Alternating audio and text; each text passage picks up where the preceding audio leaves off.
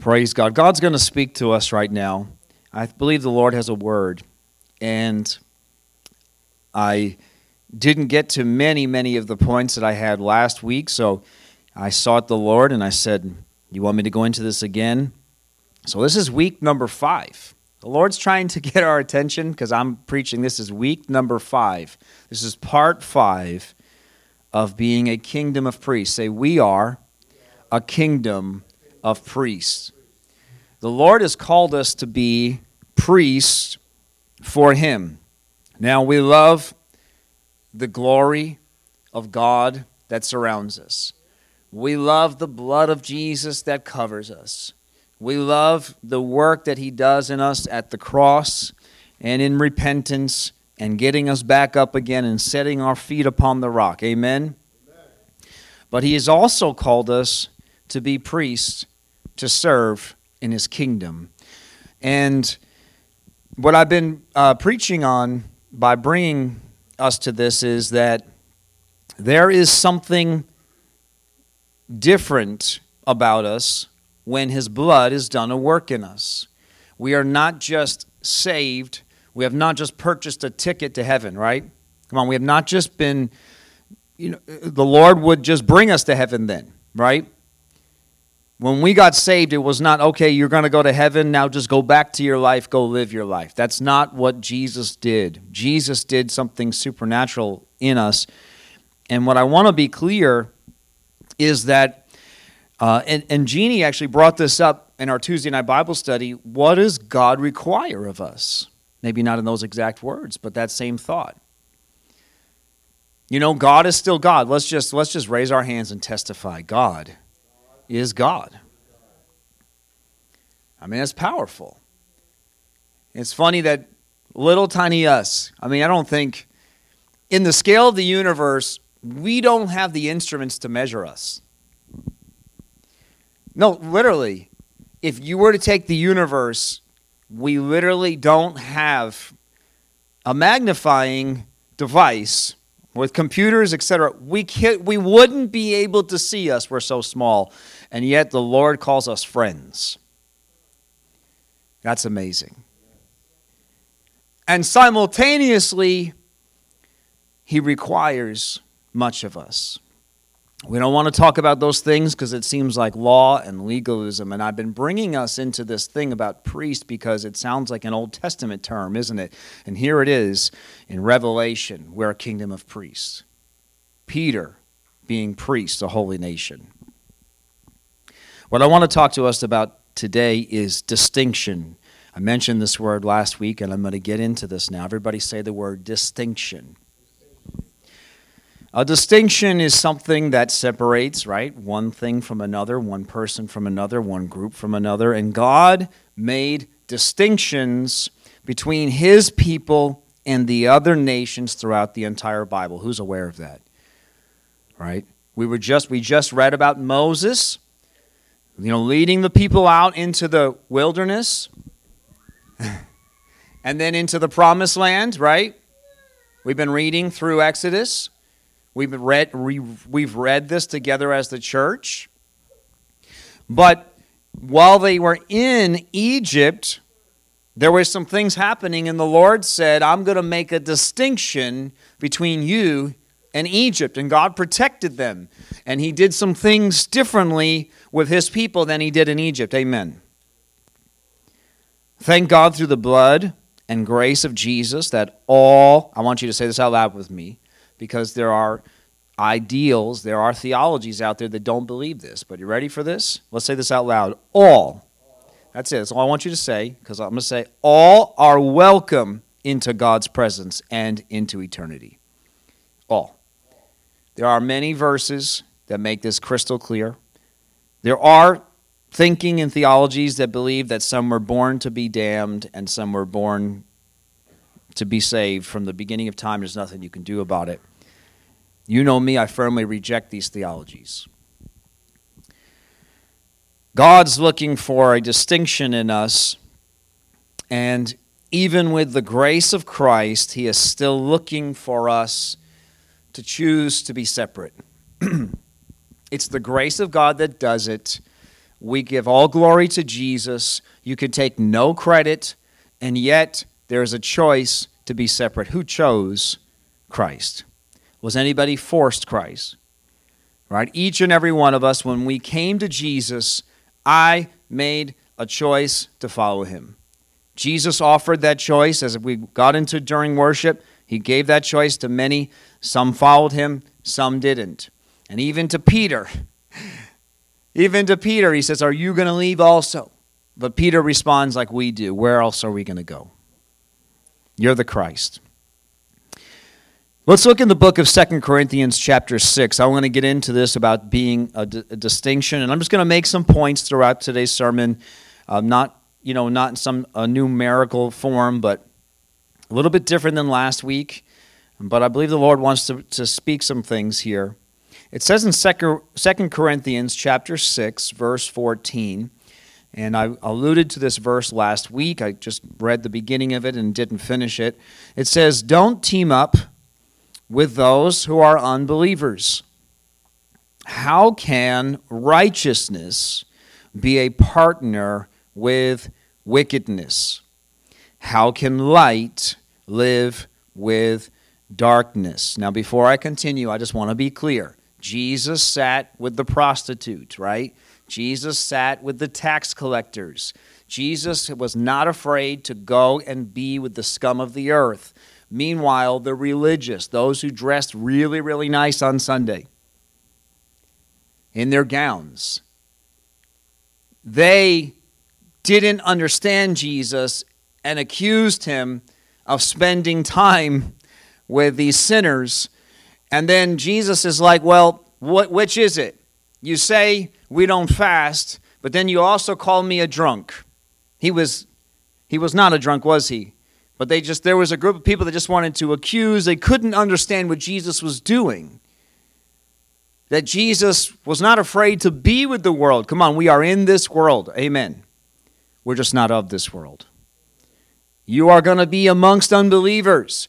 And people are swearing in my ear. It doesn't even faze me. I'm not saying I don't hear it. But I'm not judging them because they don't know any better. It doesn't even faze me. People are talking dirty around me. I'm not saying, you ready? I'm not saying I'm going to do that, or I'm going to be around them, but I'm not going to partner with it. Or I don't need to join in so that we now are one, because that's what you're becoming. There needs to be a distinction. Eventually what happens? What do? Come on. You don't swear long enough, what happens? They notice. All of a sudden they go, oh, sorry. Why? Because there's a distinction. So the Bible says this is not some sort of self-righteous. We're not better than the world. This is not you being holy and high-minded, okay? This is you being like Christ, which is you're in the world, but you are not part of wickedness. You are not part of darkness. The Bible says, verse 15, what harmony can there be between Christ and the devil? And I love this because he's just calling it like it is. Here's 2 Corinthians, 2,000-year-old text, just telling us 2023, how can Christ and the devil work together? How can a believer be a partner with an unbeliever? You are not called to be worldly. There was a distinction. God was calling you to be, we're going to get into this. I'm going to say this word now. We're going to get into it today. Holy. You are called to be holy. Say, I'm called to be holy. And it's not the picture of holiness, this religious thing that our brains have. Holiness is not being quiet. Holiness is not incense. Right? Holiness is not church. Holiness means to be separated for God's purposes. That means that we don't talk like the world, we don't act like the world. Our desires, our plans, our purposes are God's. Amen. That's the simplicity of holiness. And what union, verse 16, can there be between God's temple and idols? For we are the temple of the living God. I mean, this is just so powerful when we hear these verses. We forget. And I've been bringing this up a lot within the last 6 months, and now talking about priests, bringing this back in again. God dwells in us. That means when I came into this room to worship him together, we come in corporately, right? We come in as a group, and we call this room today on Sunday the church. But I am the church, and you are the church, and you are the church leaving this place. That's what my word says. Because I'm a temple, and you're a temple, and God is in us. He's among us. He's our God. And we are his people. Amen. That's a powerful statement that we must be reminded of. It says, verse 17, therefore, right, the old Christianese saying, it's there for a reason, but it's true. Therefore, come out from among unbelievers and separate yourselves from them, says the Lord. Don't touch their filthy things, and I will welcome you. Wow. So something happened at the cross, didn't it? And it wasn't just Jesus. Something happened with you and I at the cross, didn't it? It wasn't just salvation. Amen. I mean, let's just be thankful. I've been doing this each week because I don't want to be talking about, I'm talking about two different things here. I'm not talking about your salvation that was done at the cross. I'm talking about you on this earth. All right, anybody still on the earth? If you're on the earth, raise your hand. Let's see.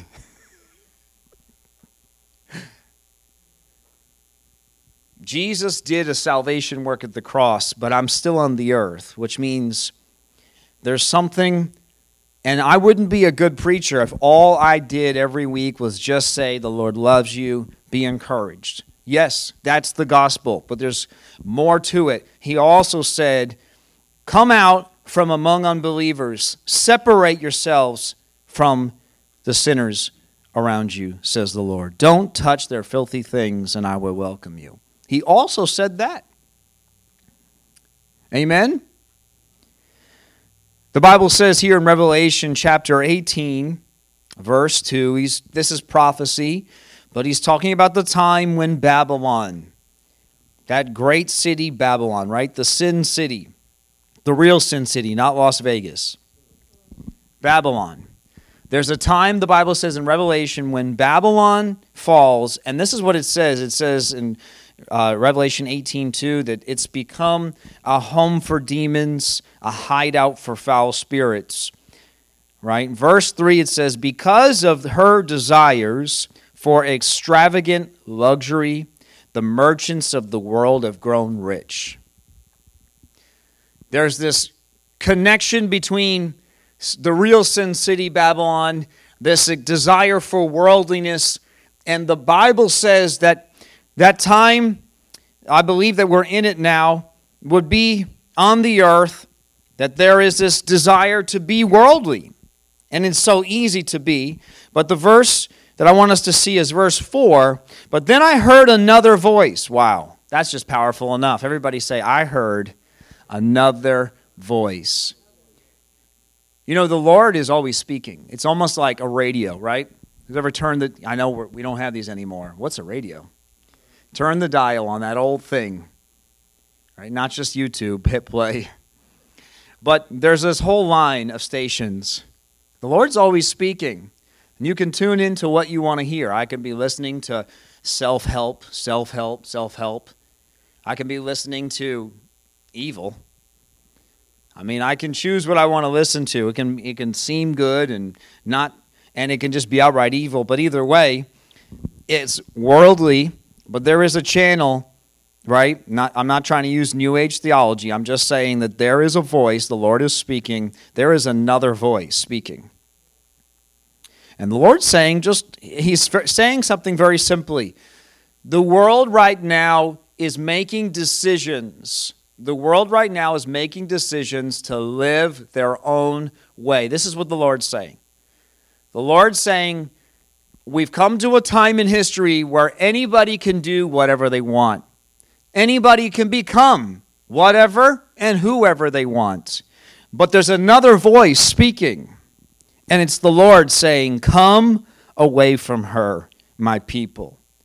Do not take part in her sins, or you will be punished with her. I mean, this is a very, very direct verse. He's talking to believers because this is Revelation. Revelation was sent to what? Come on, we know it. What are the first chapters? Who did this book get sent to? The churches, right? So we're talking to believers. This is not unbelievers getting punished. He's saying, I don't want anyone to get punished. God doesn't want the world to be punished. God wants all to come to him. God wants everyone to repent. Come on, that's what the word says. I wish, right? I want all to repent. I want all to come to me. I paid with my own blood for this entire earth. But he says they're rejecting me. They don't want me. The world doesn't want me. I'm offering them life. I'm offering them the best that they could possibly wish and hope and desire and dream for.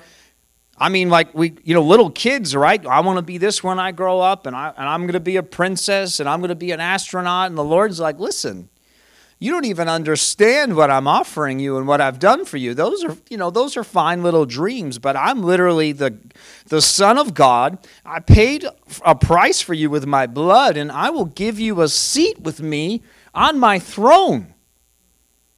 I mean, wow. But the Bible says there would be many that would reject him. We shouldn't be confused by that. Our heart breaks that people don't want Christ, but we should be aware that this is what the Bible said would happen. They just don't want him. Why? It's very simple. Why don't people want Jesus? Why is he so rejected? It's so simple. They want to do what they want to do. The Bible, go right back to Genesis. I mean, right before the flood, we're talking chapter 6, every man did what was right in his own eyes. This is the same story over and over again. People just want to do what they want to do. That's the only reason they don't want Jesus, because Jesus, the real Jesus, not this fake gospel, the real Jesus tells you need to change, not to get saved, but when you come into my presence and I do a work in you, you're not going to leave the same. Come on, we all know it's true, because how many say, I got to get cleaned up first before I come to him? Even the sinner knows there's something that needs to change. Even the sinner who doesn't want to change knows something is going to happen when I come to Christ, and I don't want something to happen. Come on, isn't that amazing that they're even testifying what's going to happen? I don't want to change. I want to be a sinner. Sinning's fun. The Bible says sin is fun for a season, right? Its end is destruction. So the Lord says that's going to happen. There's nothing you can do about it. It doesn't give the Lord any joy to prophesy it in Revelation, and it doesn't give me any joy to say it from the pulpit that sinners are going to be punished whatsoever. I pray and cry that the sinner would repent. But my word says, for us as believers, and that's the sermon today, it will be easy to be drawn into their circles, into their crowds, into their theologies, into their ideas, right? The world just keeps drawing you in, and you're weirder and weirder if you don't accept and believe what the world believes. And the Lord's saying, you're going to have to make a choice. Come on. The Bible does not say in 2 Corinthians 6, I will separate you. The Bible does not say in Revelation 18, don't worry, I will pull you out of the world. The Bible tells me in 2 Corinthians 6, separate yourselves. The Bible tells me in Revelation 18, come away from her, my people. Do not take part in her sins.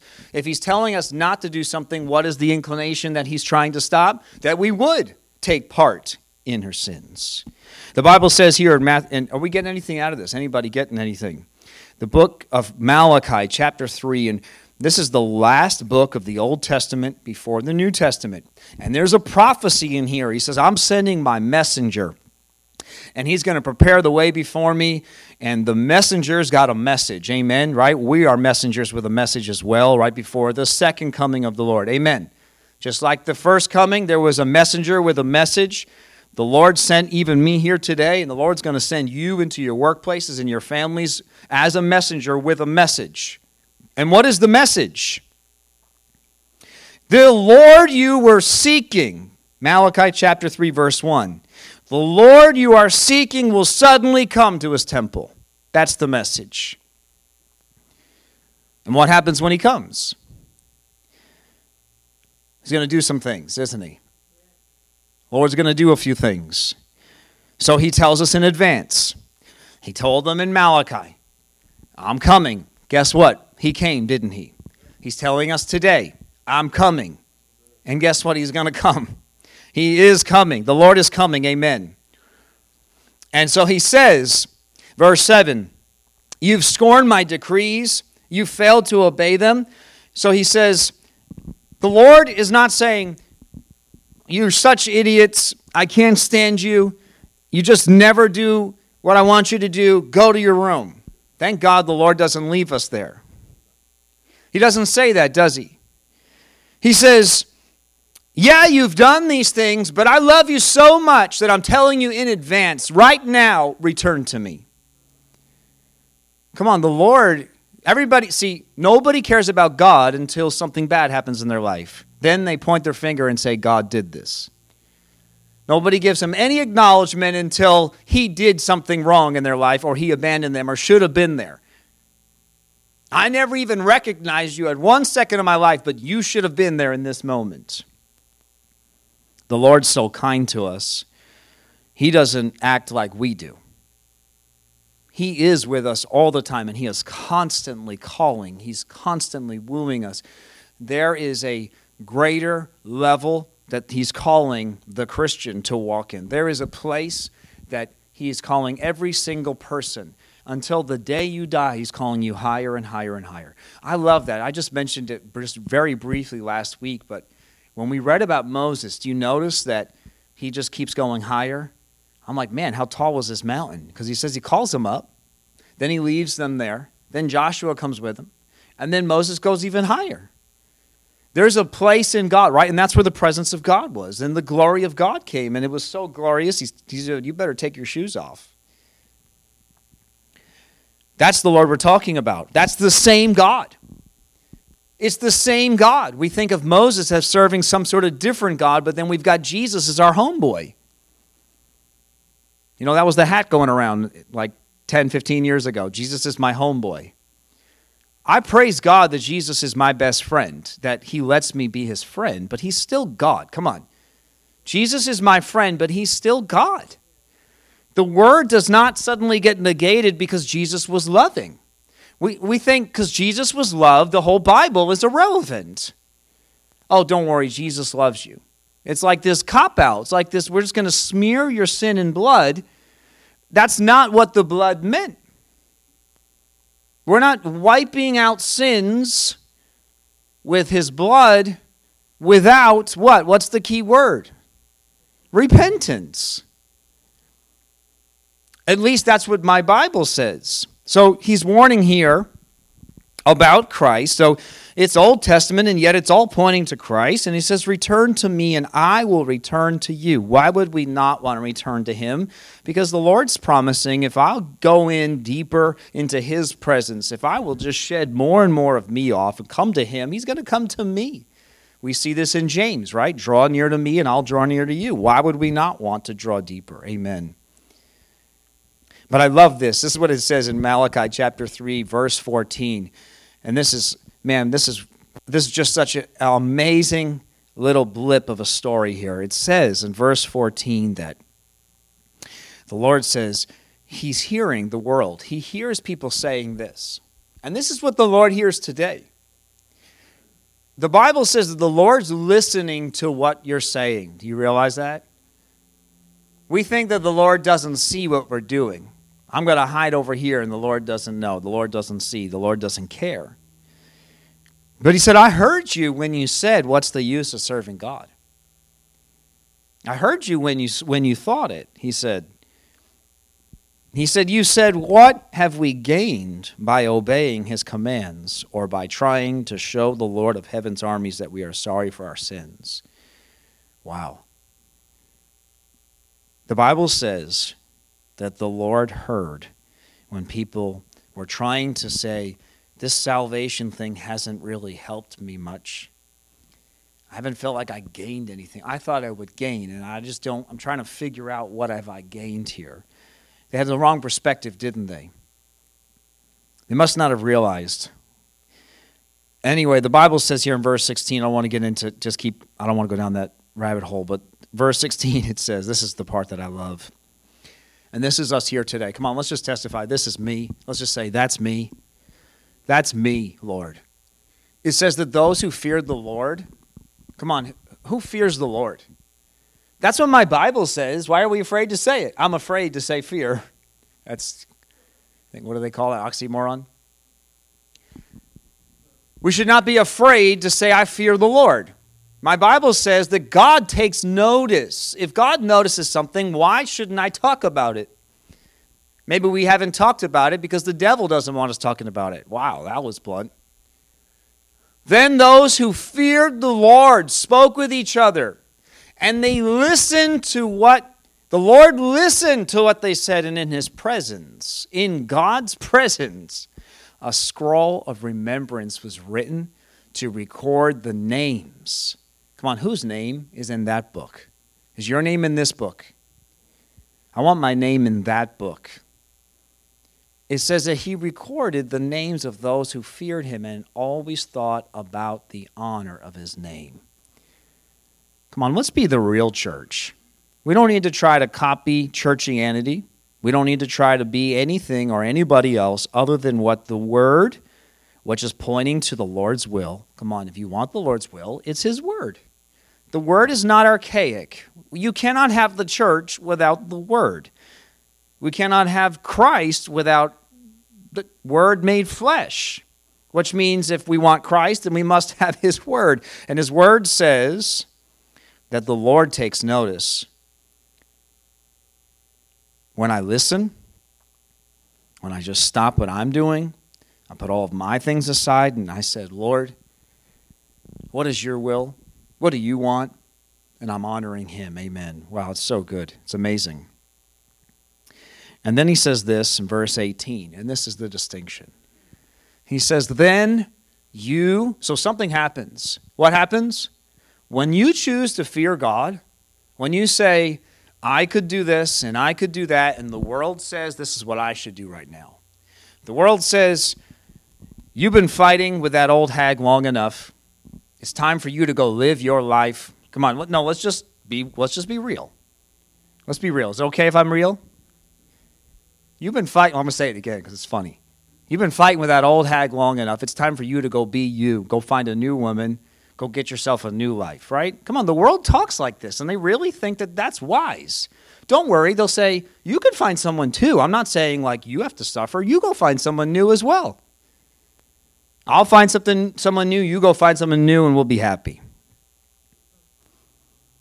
That's what the Bible says, but something happens when I choose to do it God's way and not my way, and the Lord takes notice, and something supernatural happens. Something spiritual changes. And the Bible says, then you will see the difference. Everybody say the difference. This is that same word, distinction. Then you will see the distinction between the righteous and the wicked. I'm not talking about the self-righteous. I'm talking about God's righteousness worked in you. He makes us righteous. There are no righteous, are there? Only in Christ Jesus. Our righteousness comes from him, but you will see when you get into his presence and you let him change you, you will not be like the world. It says between those who serve God and those who do not. If we truly know him and we are his witnesses, then we are separated from the world. Here's just some words that the word says about us. We are aliens. Not aliens like little green men, but we are legal aliens. We are legal aliens. That means the Lord, we're still living in this earth, but this is not our home.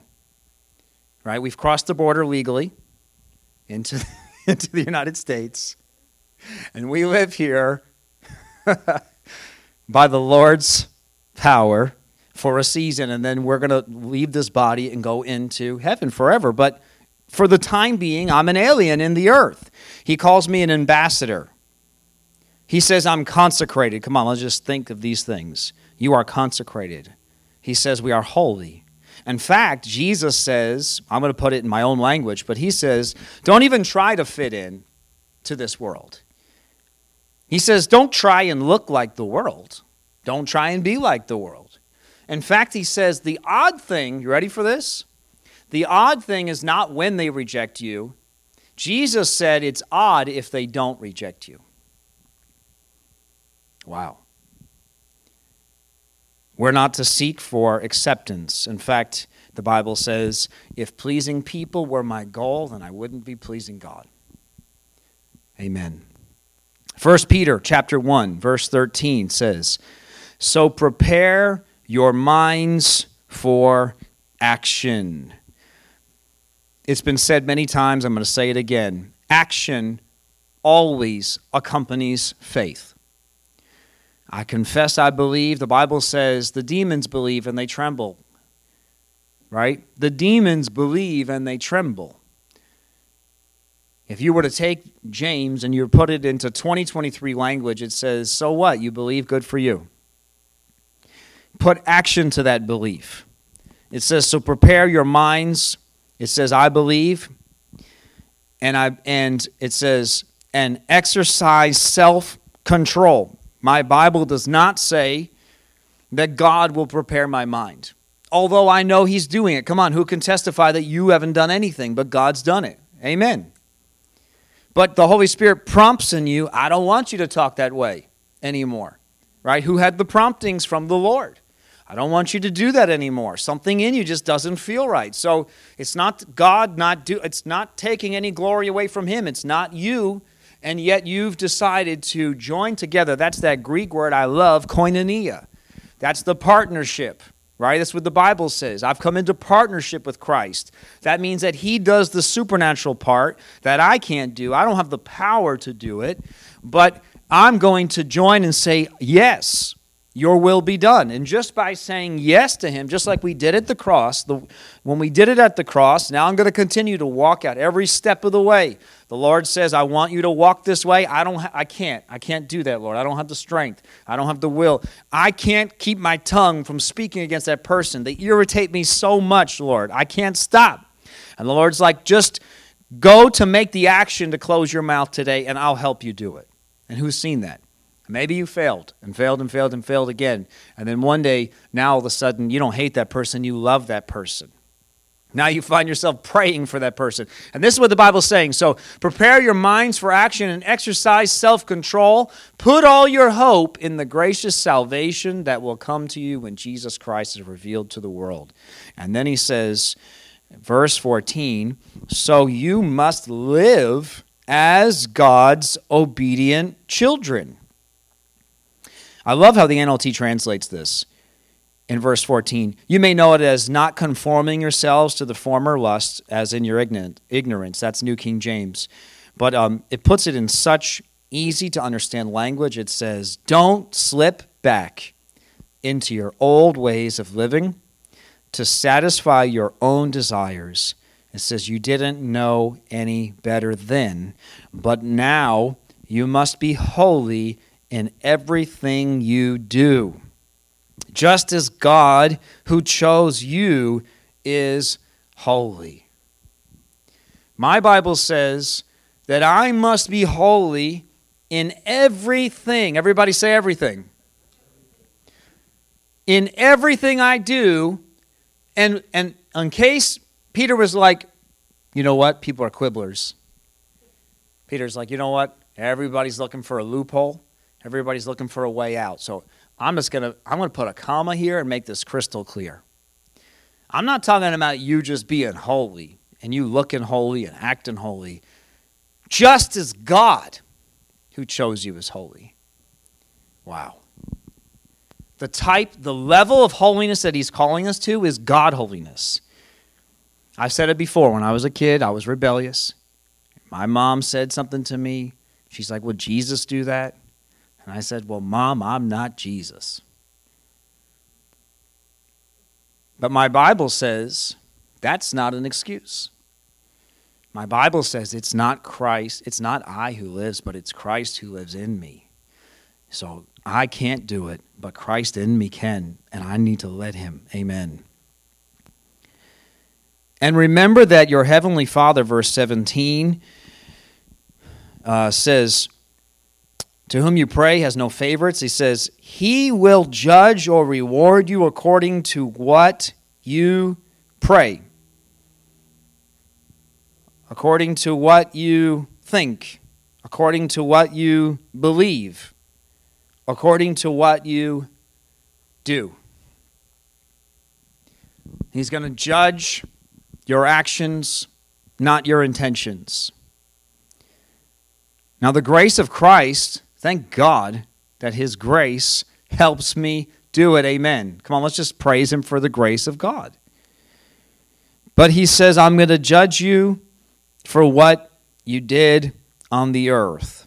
So you must live in reverent fear of Him during, here's that alien thing again here. Here it is. During your time here as temporary residents. Everybody say, I'm a temporary resident. And I'll just say it for you, but while I'm here as a temporary resident, He's called me to live in reverent fear of Him during this time because He's going to judge me for what I do. Come on, do you want a fake gospel? Would you rather that you stand before the Lord and you say, my pastor didn't tell me these things, Lord, because the Lord's judging you. Imagine you get stopped. I mean, man, who gets mad when you hear about a new law? Right? Police officer writing you a ticket. Like, I didn't even know that law existed. You kind of feel a little bit like wronged, but you're the one in the wrong. But your lack of knowledge, right, makes you feel like he's in the wrong, or she, the cop.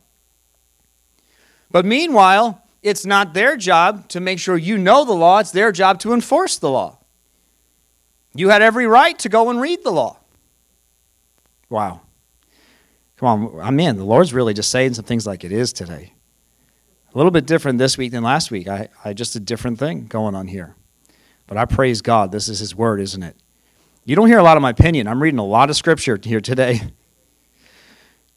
It says, but this is what's amazing. So, verse 17, we need to get to verse 18 because this will just bring it together. Verse 18, he's saying, I'm asking you to do this, but listen, Peter.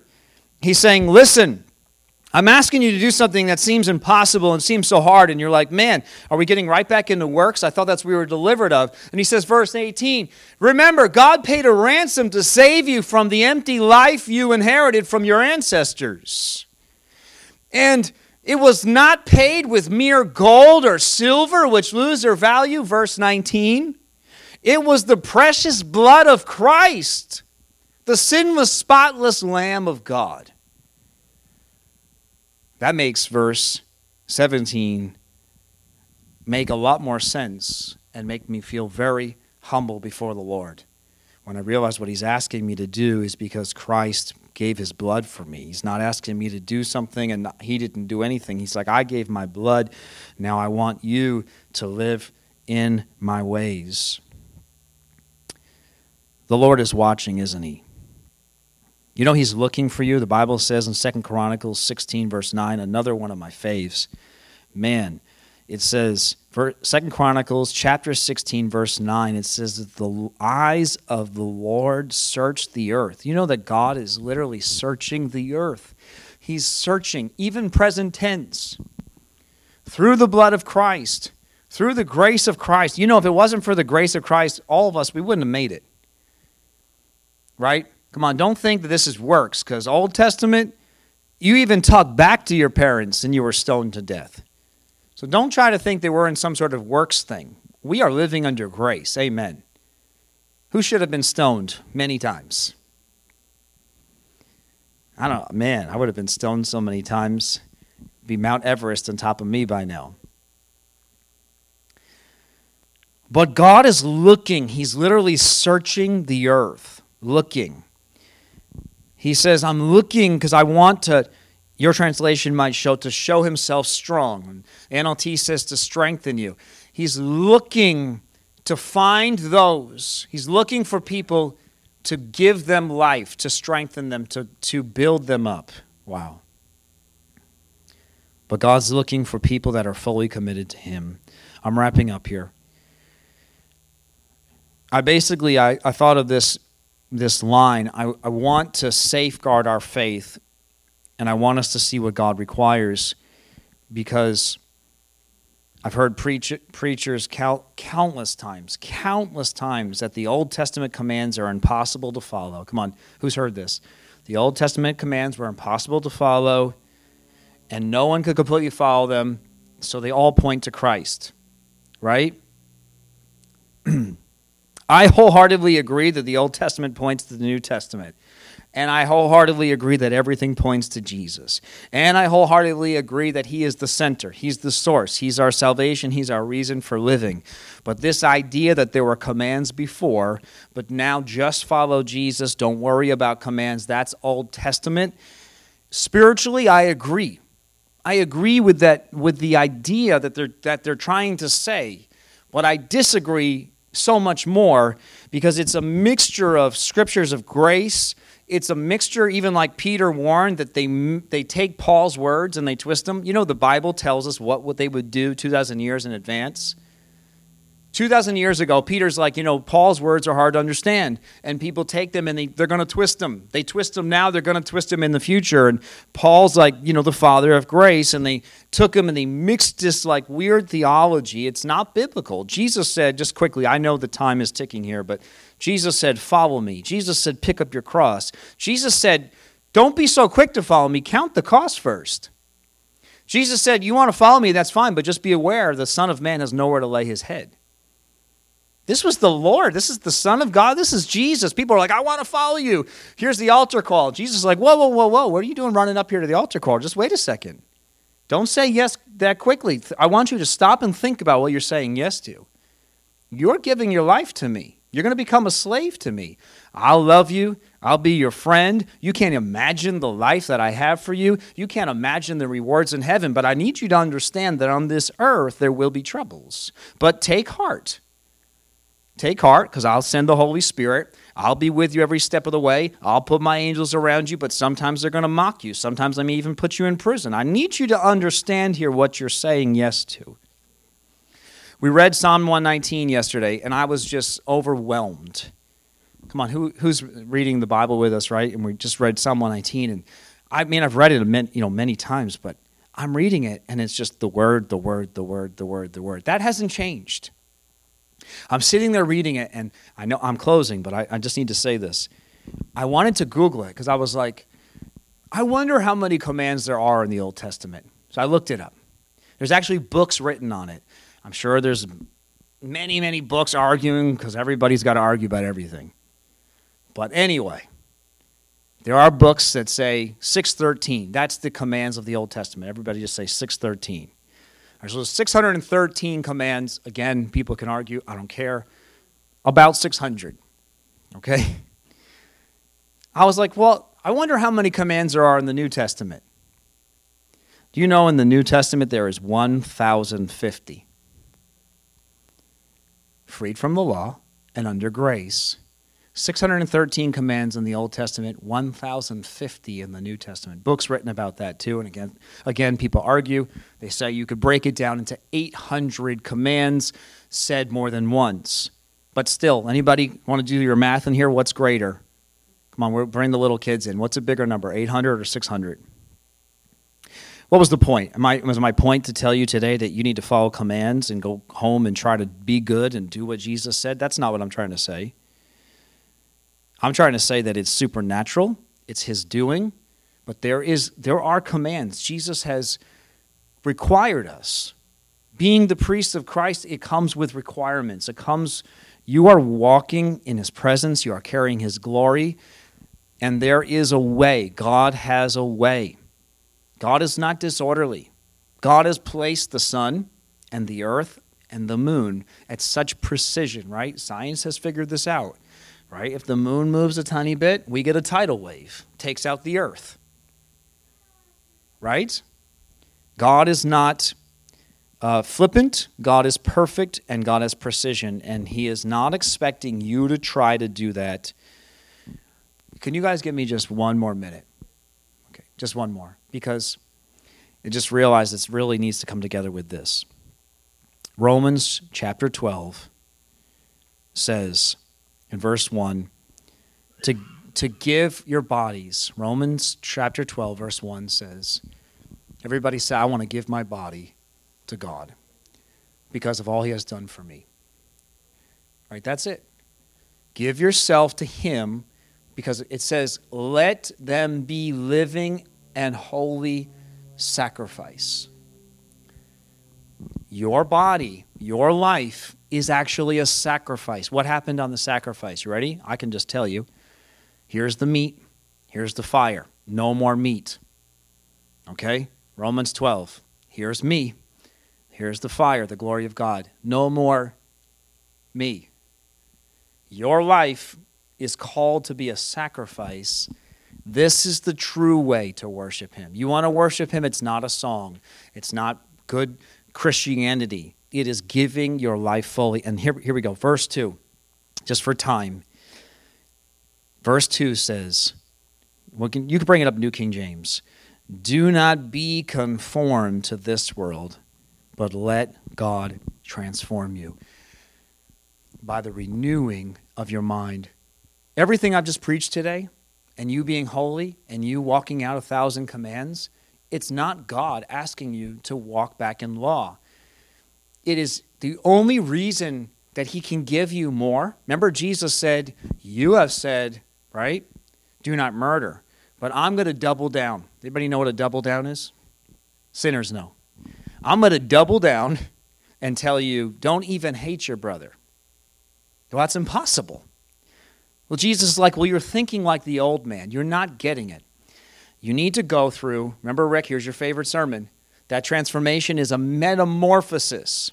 That's when this little creepy, hairy, multi-legged creature we call a caterpillar, who's stuck at moving, right, at a caterpillar pace, is stuck on the earth, can't seem to get anywhere, can't seem to get anything done because it takes him so long.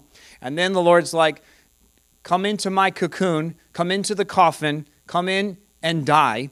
And when you come out, you're going to be able to get where it took you a lifetime, took you your entire life to crawl here. You're going to fly past where you were in about 1 second, and I'm going to give you freedom to come and go everywhere you want. That's the type of thing. That's what I'm talking about. You need to go through a complete and total change where it's not you anymore.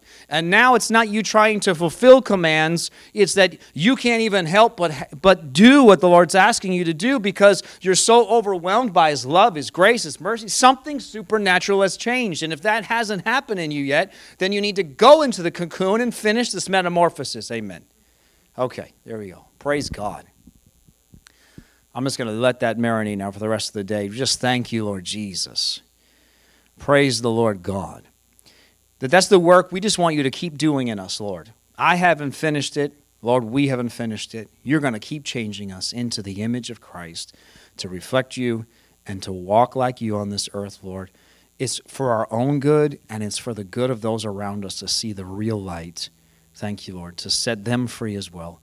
I thank you, Jesus, that you're going to do it in us supernaturally. We can't do it, but we give ourselves to you as sacrifices and ask you, Lord, to transform us. In Jesus' name, amen. Praise the Lord.